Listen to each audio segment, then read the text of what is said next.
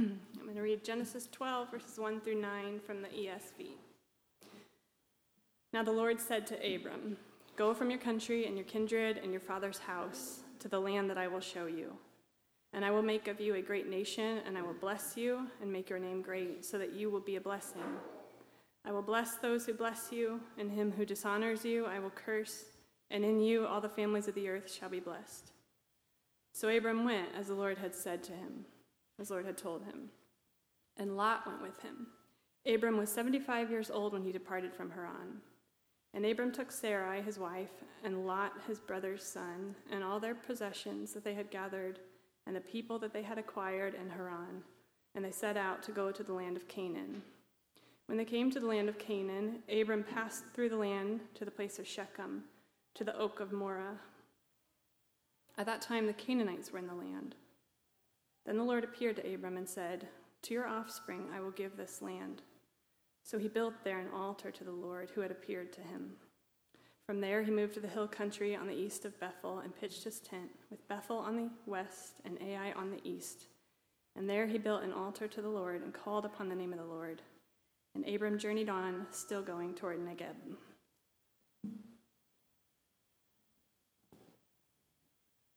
Morning, y'all. It's good to see everybody.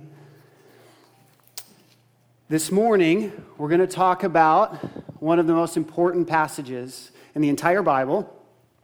It's about one of the most important people in the entire Bible, and it is going to teach the most important thing you and I can do in the Bible.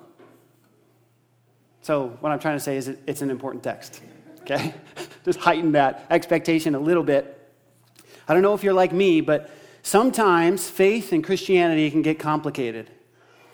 You can start to get kind of sidetracked on all these different issues, right? Like for some of us, that's theological ideas or philosophy, or the big ideas kind of trick us up, and we're caught in that maze. For some of us, it's obedience. We're trying to punch every box. We show up to every MC and every DNA, and we volunteer for everything, and we read our Bibles in the morning and pray and give and evangelize. We do it all. We're trying to do it all. And these are really good things. They're really good things. But sometimes we can lose the purpose behind them, right?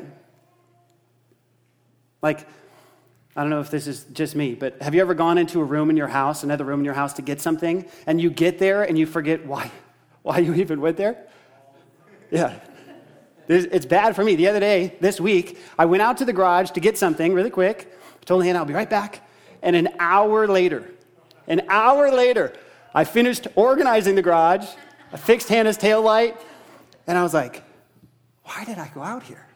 Because I lost sense of purpose, right? I had to go back inside and say sorry to Hannah. I think this happens a lot in our Christian lives. We feel called by God to go towards Him, and somewhere along the way, we lose sight of what He called us to. We lose the purpose of it. We're busy, we're doing things, but we've lost maybe His heart in it. So this morning, I want to try to clarify and simplify things as much as I possibly can. I want to go back to just the first principles of Christianity here. First principles being, what is the essential foundational truth that everything else is built on top of? Okay? And more specifically, I want to ask, what is the first principle for us? What does the Bible want from us? What does God want from us? If you're here today and you've never trusted in Jesus and you're a skeptic, or you got dragged here by a friend, what does God want for you? And if you've been following Jesus for 50 years, what does God want for you? The Bible gives a lot of things that God wants. If you read it, you will see commands and charges and encouragements over and over and over again. But what's the foundation? What's the base layer to it? That's what I want to figure out today.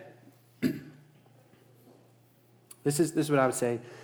On God's mission of filling the earth with His glory, that's why everything exists, filling the earth with His glory, He has one call, one central foundational call for His people.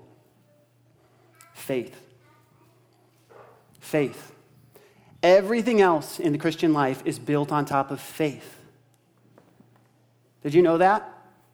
Would you have said that if I wanted to just pass out like a pop quiz? Faith. You can't have the Christian life without it. That's why I think the Bible talks about amazing things being done without faith as being worthless.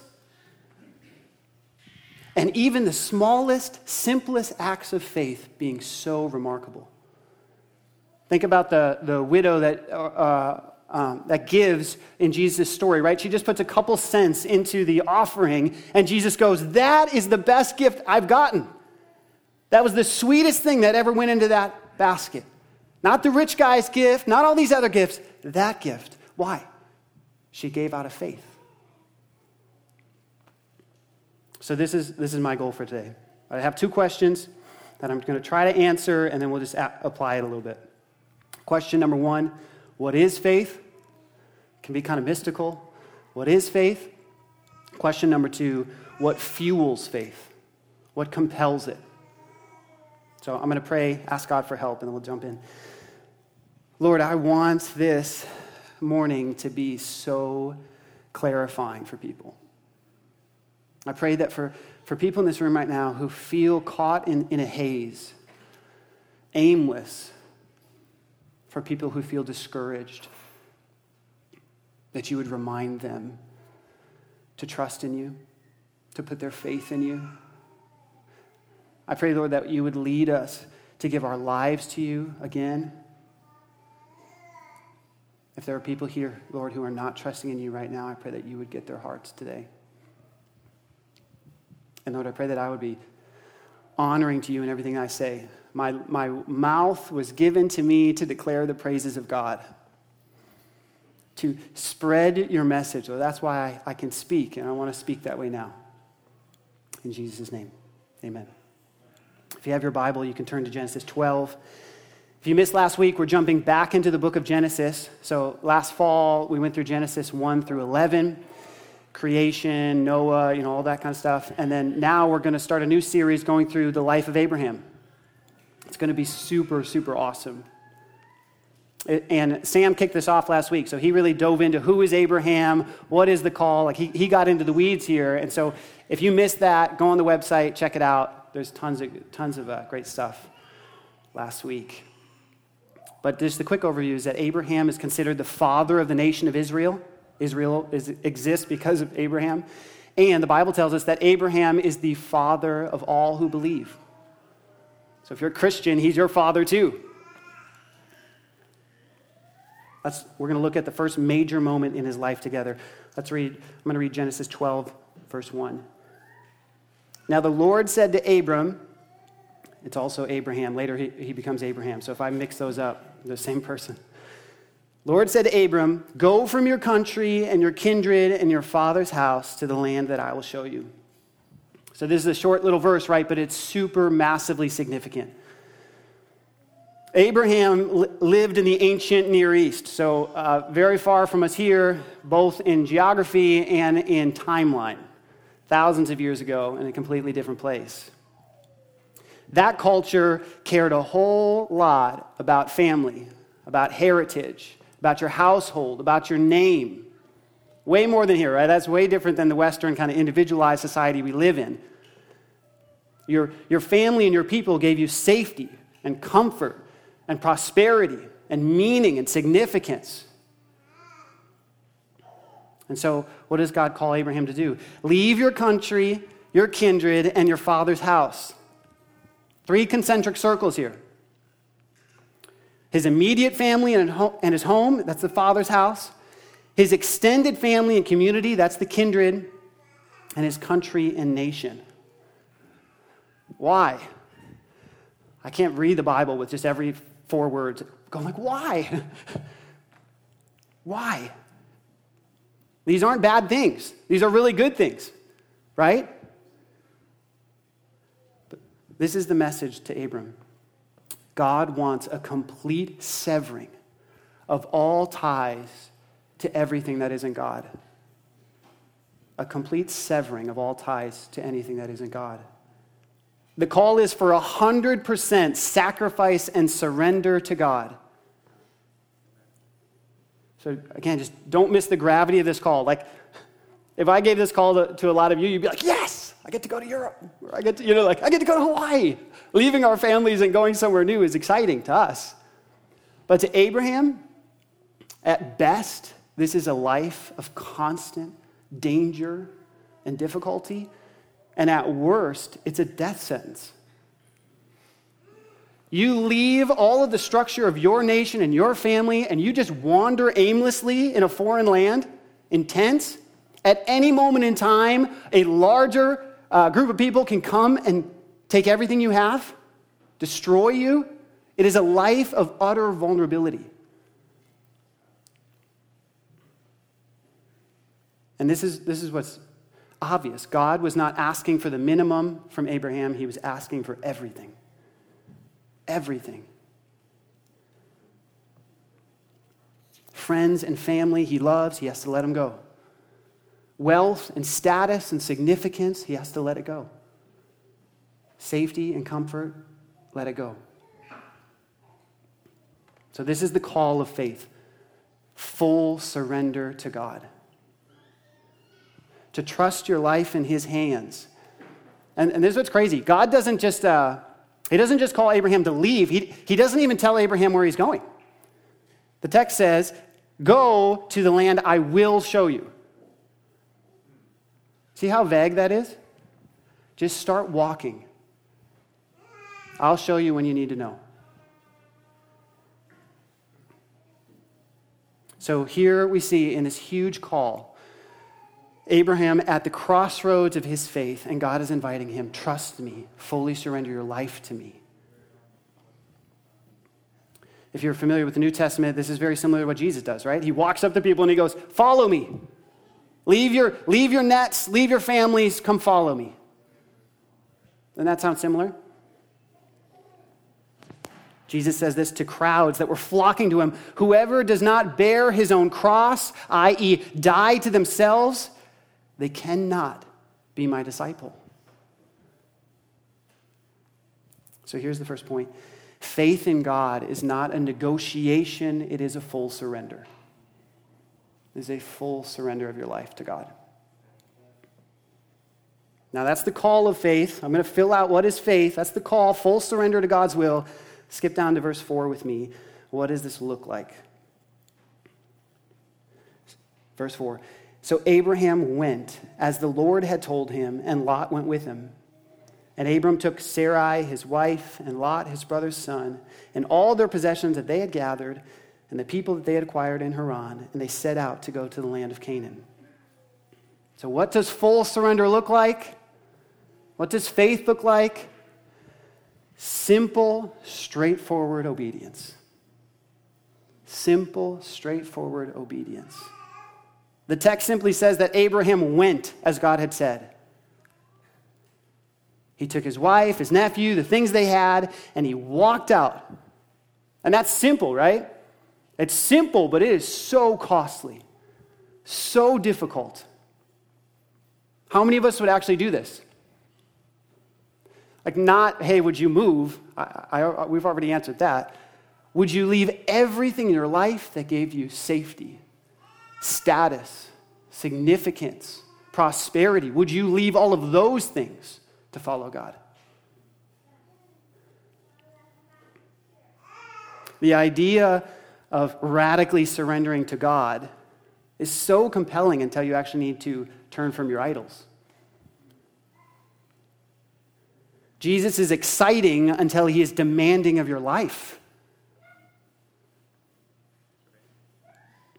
Even think about the apostles. Like we're like, hey, I want to be like the apostles. But are you willing to suffer and die like they did? Genuine faith is full surrender to God. Full surrender to God through simple, straightforward obedience. Abraham doesn't complicate things here. He went as the Lord said. And this is pretty practical. The Christian life, I think, is a series of invitations from God to follow him. Every day, every hour, every minute, God is pressing us on, through his word, in this church, through his Spirit, follow me. Follow me. Come after me. And I think faith is saying yes over and over and over again. Over and over and over again. When he calls, we say yes. Like, this is my life. He wants me to stop sleeping in and start my day listening to his word. Yes, God. You want me to stop binging Netflix or watching endless amounts of sports? Yes, God. You want me to confess my sins to my DNA, even though it's going to humiliate me and I'm going to feel like a failure? Yes, God. Faith says yes to God. It fully surrenders to God with simple, straightforward obedience. Let's keep going in verse 5. When they came to the land of Canaan, Abram passed through the land into the place at Shechem, to the oak of Moreh. At that time, the Canaanites were in the land. Then the Lord appeared to Abram and said, "To your offspring I will give this land." So he built there an altar to the Lord who had appeared to him. From there he moved to the hill country on the east of Bethel and pitched his tent, with Bethel on the west and Ai on the east. And there he built an altar to the Lord and called upon the name of the Lord. And Abram journeyed on, still going toward the Negeb. So just a couple details here. The text doesn't say why he started to go to Canaan. A couple chapters before this, we know that Canaan was cursed by Noah, that eventually Noah's other kids, Canaan would serve his other kids. So maybe Abraham had that idea in his mind. I don't know. But what happens? When Abram arrived in the land, the Canaanites were already there. Oh, can you imagine?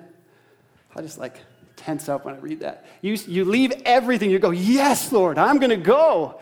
And you start walking, and you're living in tents, and you're lacking all the luxury of before, and you finally get to a land that you might think might be the place, and you show up, and there's an entire nation living there. Oh, what a gut punch.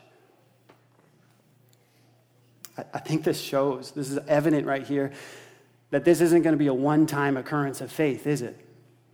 It's not just walking out the door, it's every step after that. Abram has to walk and wait upon the Lord, day in and day out.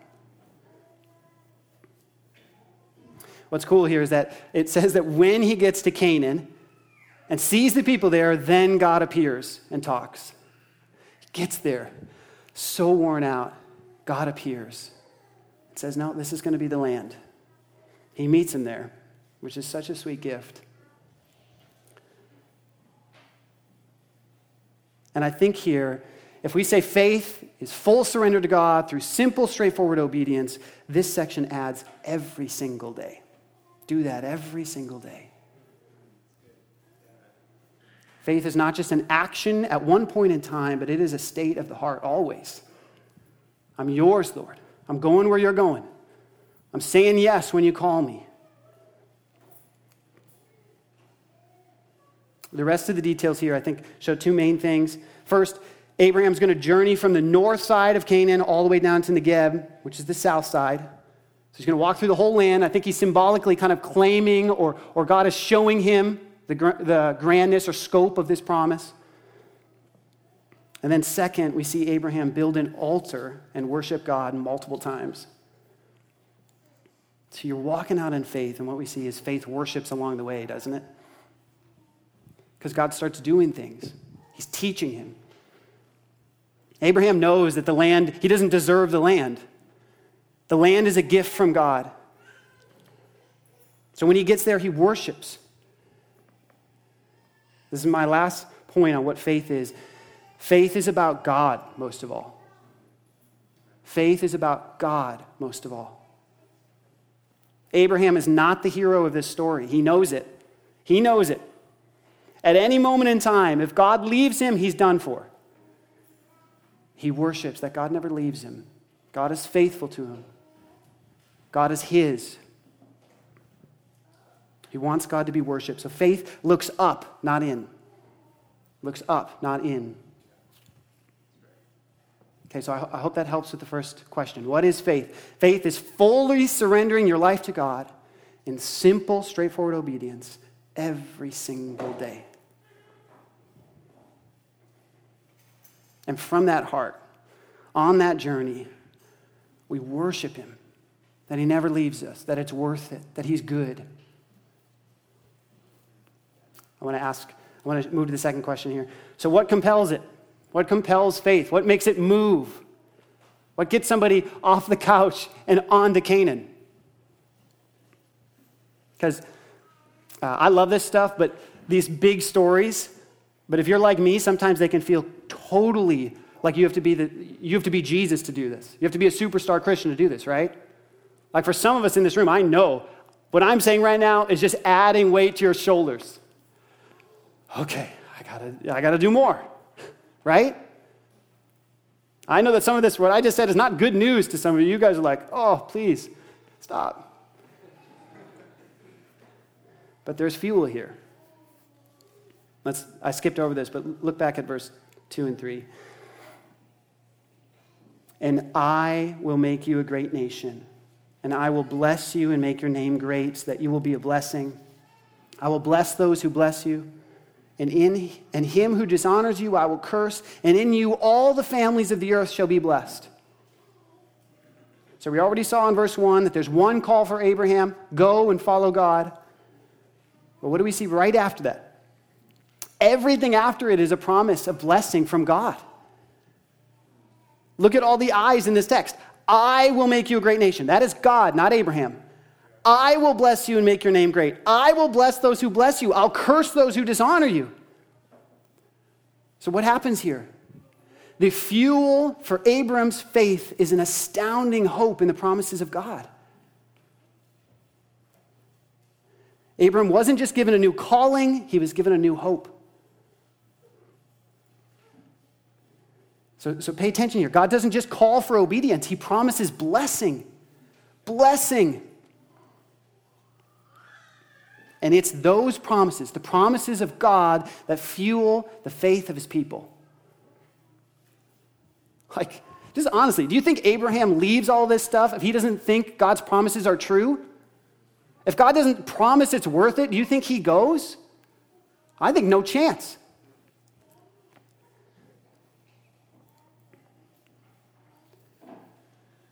So, I want to push this a little deeper. Why do the promises of God fuel faith? Like, how does it work? I'm a big how guy. How does this work? For that, I want to look at Hebrews, the book of Hebrews. Let's go to Hebrews 11:1 with me. This is what it says. Faith is the assurance of things hoped for, the conviction of things not seen. There are three elements here, right? Faith, which we've already been talking about. Assurance, which you could translate that confidence, or it really has this picture of like stability or structural integrity to it.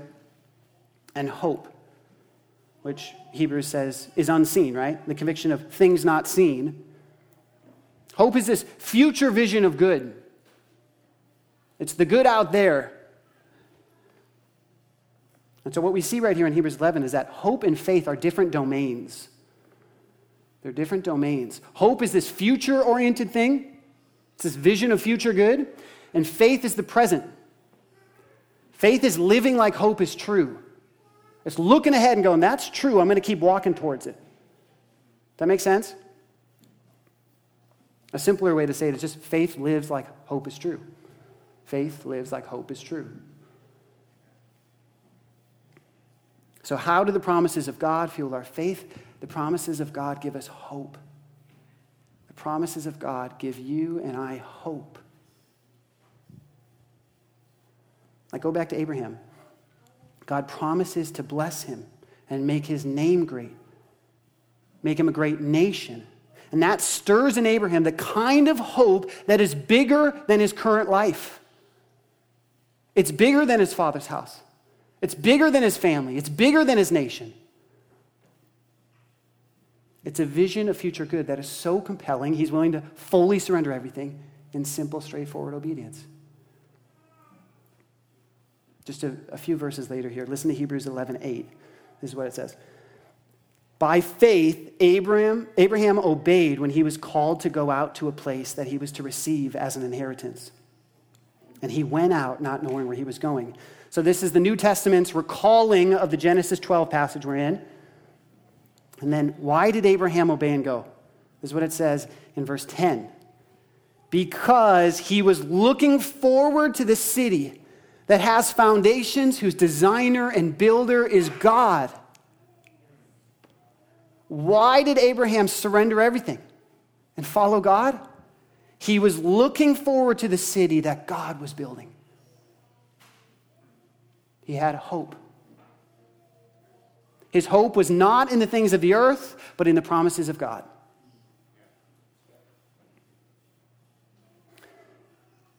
Like his vision of the good life, his hope, was no longer found in his nation. It was found in God's nation, God's kingdom. It was no longer in the city that his family was building, but in the city God was building. A few verses later in Hebrews 11, verses 15 and 16, it says this about Sarah and Abraham. This is awesome. If they had been thinking of the land from which they had gone out, they would have had opportunity to return. But as it is, they desire a better country, that is, a heavenly one. Therefore, God is not ashamed to be called their God, for he has prepared for them a city. What an amazing word. Man, I just want this so badly to be said of me and my family when I die. They longed for the heavenly city. That's what defined them. They had a bigger hope than this life, and they lived for it.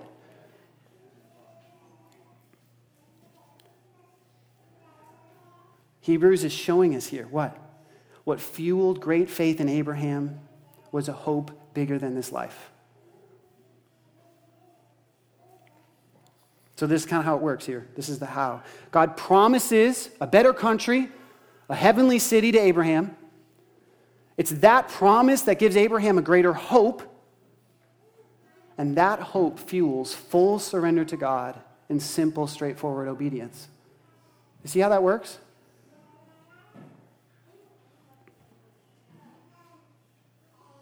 I want to talk about us for a second,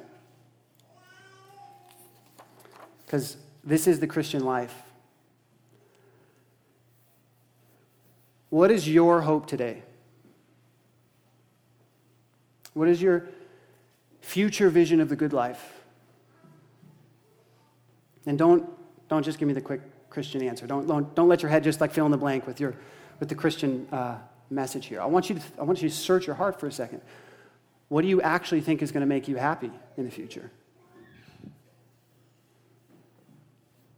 Maybe another way to seek that out. What do you put your time into? What do you put your money into? You're using your resources to pursue your hope. I'm sure of that. And listen, does it even include Jesus? Does your vision of the future good life even include Jesus? Is it the better country, the heavenly city? Or is it all the pleasures the earth can muster? We naturally are tempted every day to hope in the world, aren't we? Advertising is a effective thing. We're constantly told that something down here, in the Old Testament they would say, images carved out of wood and stone. In the New Testament we would say, manufactured like iPhones and clothes, and right? Things we're making. These are things we're making that we think will finally give us happiness. What is your hope? Because this is the truth. You have hope. I have hope. And it may not be Christian hope. But you have a vision for what will make you happy, and you are going to pursue it. You're going to put your faith in it. But this is why we're here today. This is why we're here today. There is only one, notice how many fingers I have up right now, one hope worth committing your life to, church. There is only one hope that will not be left behind on this earth.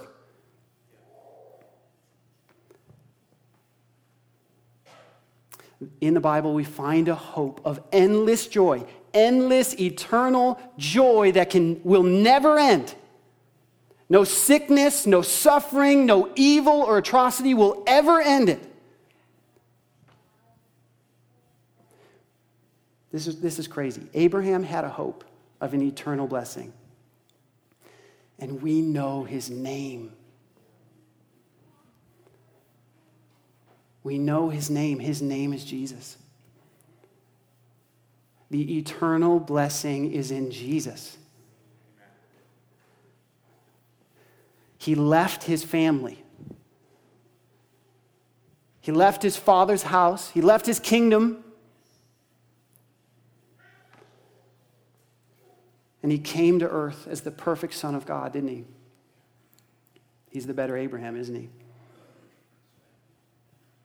He left a life of royalty for a life of simplicity, a life of comfort for constant pain. And he gave us the greatest hope the universe will ever know. He lived perfectly in every way you cannot. Every way you and I don't live right, he lived perfectly. He was holy and righteous and good. No evil ever. And yet, this is the gospel. He let the people he was pursuing in love penalize him unto death. The hands that he created and he gave to them were used to pierce the Creator's hands. The tree that he created from seed, he let be where they hang him on a cross. And his death on the cross, this is the Christian faith, Jesus' death on the cross is our greatest hope. Because in his death, the righteous wrath of God is satisfied. The wrath you deserve, the wrath I deserve. This is not just a simple, basic Christianity. This is the heart of everything we do as a church. This cross. He took our sins on his shoulders and the wrath that we deserved. Corinthians says that he knew no sin and yet became sin so that we might become the righteousness of God. We walk in guilty and we walk out blameless because of the cross.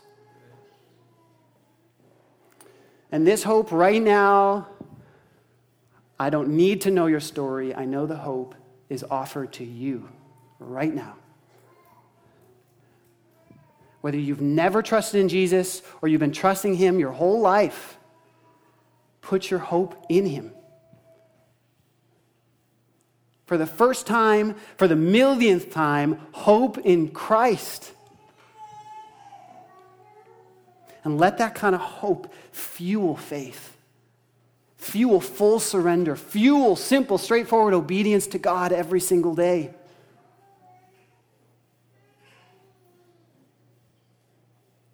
Faith is that first principle of the Christian life. And it's not magic. It's a choice. Follow him. Give your life to him. Leave behind everything else. When he calls you in his word, by his Spirit, in this church, say yes to him. Every time, say yes to him. Don't let no come across your mind. Just throw it out. Yes, God.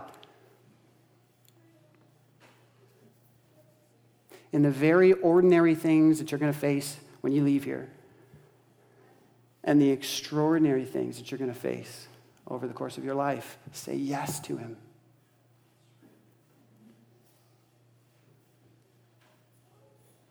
I think the Christian life is God constantly inviting you to follow him.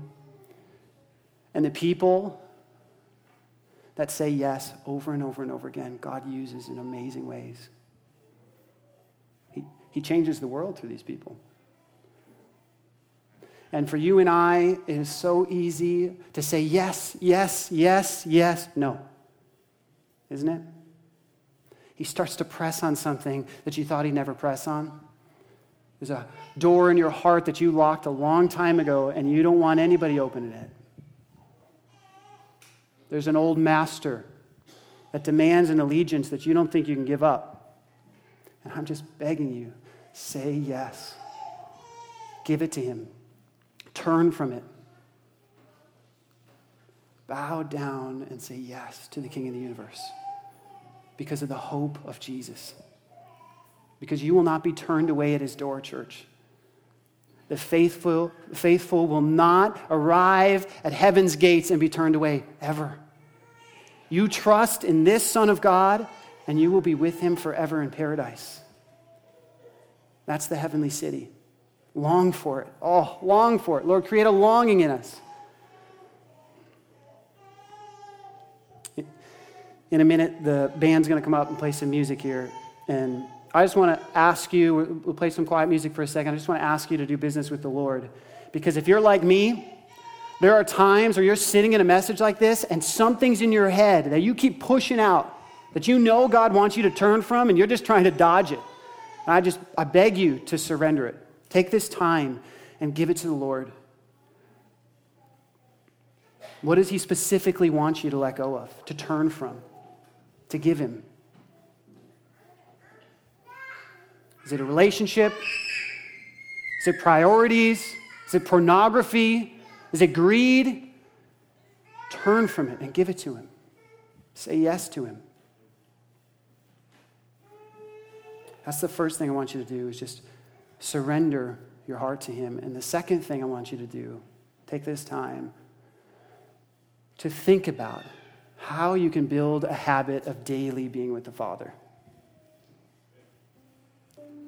You need it, church. I need it. You need the promises of God. Where are they found? Where do you find the promises of God? You're going to need them to walk this road of faith. They're in his word.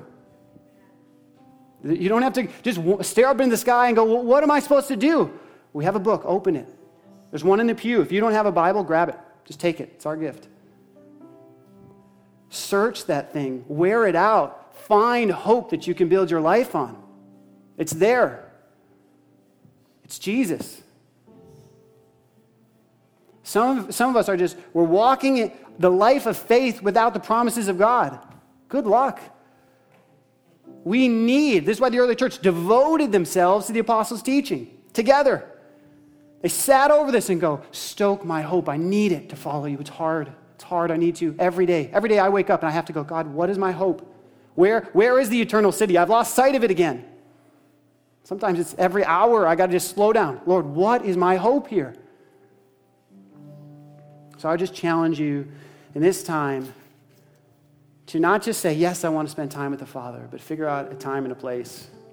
Commit to it. Tell your DNA about it when you leave here. Guys, I need to do this. I haven't been doing it.